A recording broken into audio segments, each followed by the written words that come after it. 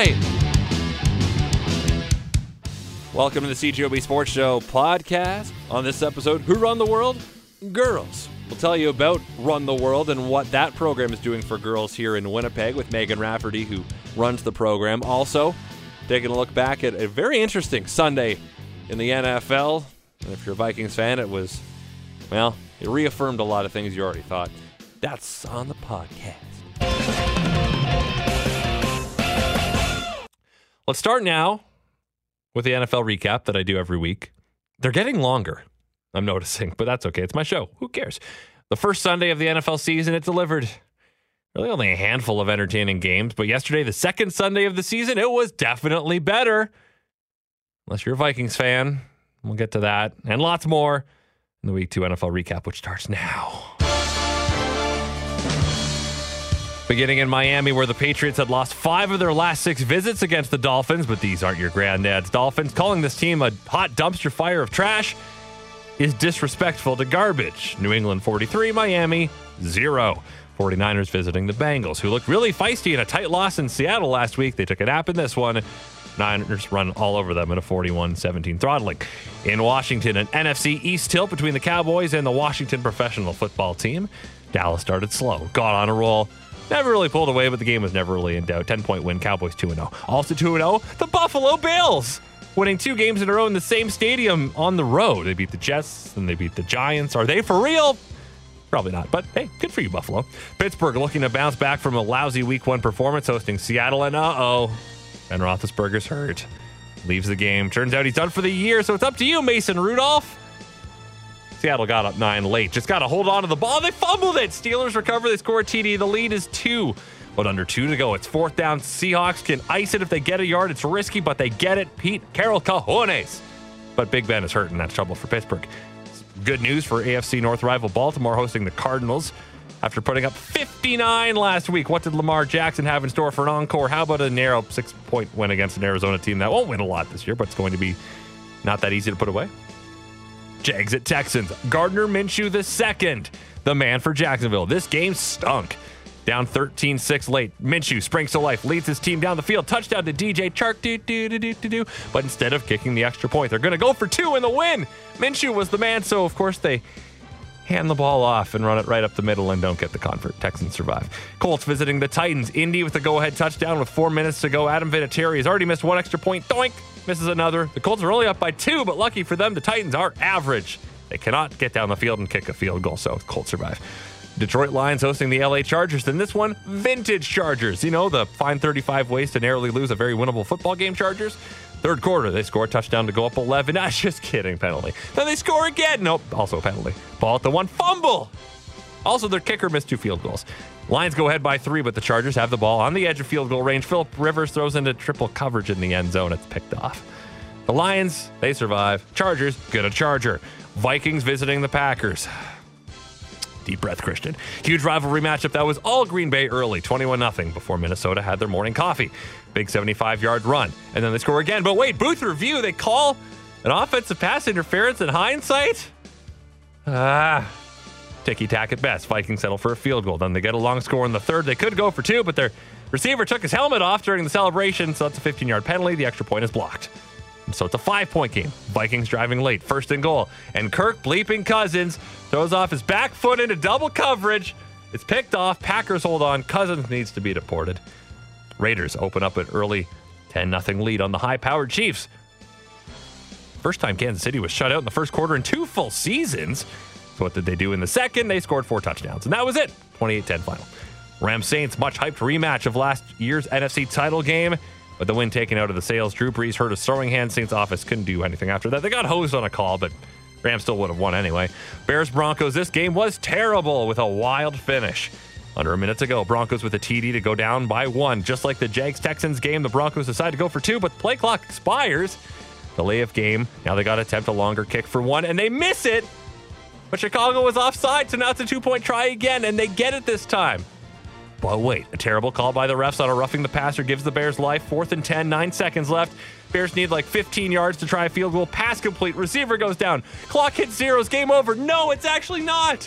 The refs say there's 1 second left. Timeout Bears. 53-yard field goal is good. Chicago has a kicker. And Denver is 0-2 for the first time in 20 years? Hard to believe. And finally, the nightcap between the Falcons and Eagles. Bird against Bird. Atlanta up 5 in the fourth when Philly goes on a full field 9-minute drive. They take the lead, 2-point convert good, so a 3-point lead for the Eagles. Atlanta now 4th and 2 at midfield. They got to get the first down. They get a touchdown instead, but still time for the Eagles. Carson Wentz hits Nelson Aguilar stride for the touchdown. No, he dropped it. They would have won. Instead, they run out of yards. They run out of time. Atlanta survives. So a lot of close finishes to some rocky games in the teens and low 20s. Remember, it's still week 2, right? So this is still a little bit preseason-y for some teams. So yeah, quarterback injury is not just a CFL thing. Ben Roethlisberger out for the season. Is he done forever? I don't know. Drew Brees is out for a while. Someone's got to win the NFC South. And the Saints, of course, get hosed again. Can refs just agree that if you're not sure if it's an incomplete pass or a fumble, just let the play run out? You can always take a fumble off the board if it's an incomplete pass, but you can't go the other way. You blow it dead, you think it's an incomplete pass, and Cameron Jordan picks it up and runs in for a touchdown. You have to call it back because you messed up on the field. So yeah, the Saints got hosed again. They would have lost anyway because Teddy Bridgewater was not going to do it. The Patriots look really good. They've played 2 terrible teams. Well, Pittsburgh's not terrible, but they look terrible. Miami legitimately could go 0-16. And finally, Kirk Cousins. Again, I'm a Vikings fan, and I'll wear that. He's 5-26 against winning teams in his career. That's worth $84 million guaranteed, right? Right? Now, the great Beyonce once posed this question. Who run the world? And we all know the answer. Girls. And it was recently brought to my attention that there's a program in Winnipeg called Run the World. And who is it for? Girls, to help their self-confidence through running. And joining me is Megan Rafferty, who runs the program through Core Coaching. And Megan, take me through what Run the World is all about. Run the World is a running program for girls aged 9 to 12. And every week we go for a training run and we learn how to properly kind of build up our running distances and ability. And then after the running workout, we talk about an issue that affects young girls. And there's curriculum that we cover and have kind of a group discussion. So those include kind of healthy body image as well as confidence and self-care and those types of things. And why is this important? Yeah, I think it's important because, the research is showing us that we need to do a better job of keeping girls in sport, and we need to create really positive environments for them in whatever sport they're choosing to be in so that they stay in sport. Research suggests that 41% of girls age 3 to 17 don't participate in sport. And that's something that's very important for us to know and think about because we know that sport participation correlates with many other positive outcomes into adulthood. So the more we can do to kind of create a really supportive sport environment, the better. Do you find that some of the girls that register or more of the girls that register were already in sports anyway? Or is this for many of the girls, this is what they do to be active? We definitely have a combination of both. I would say that the inclusive and welcoming kind of dynamic of Run the World is something that encourages girls who maybe aren't confident enough or ready for either co-ed sports or team sports or something like that. So we are seeing some that are more comfortable with participating in this type of program. But then we're also getting the girls who participate in other sports and are really looking for some of the unique characteristics about Run the World, like being able to train with just girls and having that time to be active as well as talk about things like confidence and positive self-talk and those kinds of things. So when you say training, how much running is it? Because I imagine you definitely have different levels of what these athletes are capable of. Mm-hmm. So we divide ourselves based on the girls' abilities and experience with running, and we have girls coming in with really no previous running experience, and we have girls coming in who have won their cross-country races, last season. So we divide ourselves and then set some goals at the beginning of the program and run anywhere from 1K, doing intervals of running and walking, like right up to some of these girls are doing 5K of running. So, yeah, kind of everything in between. And this is definitely something that's, talking about mental health and talking about confidence when you're getting close to the age of high school is a very important thing. Yeah, no doubt.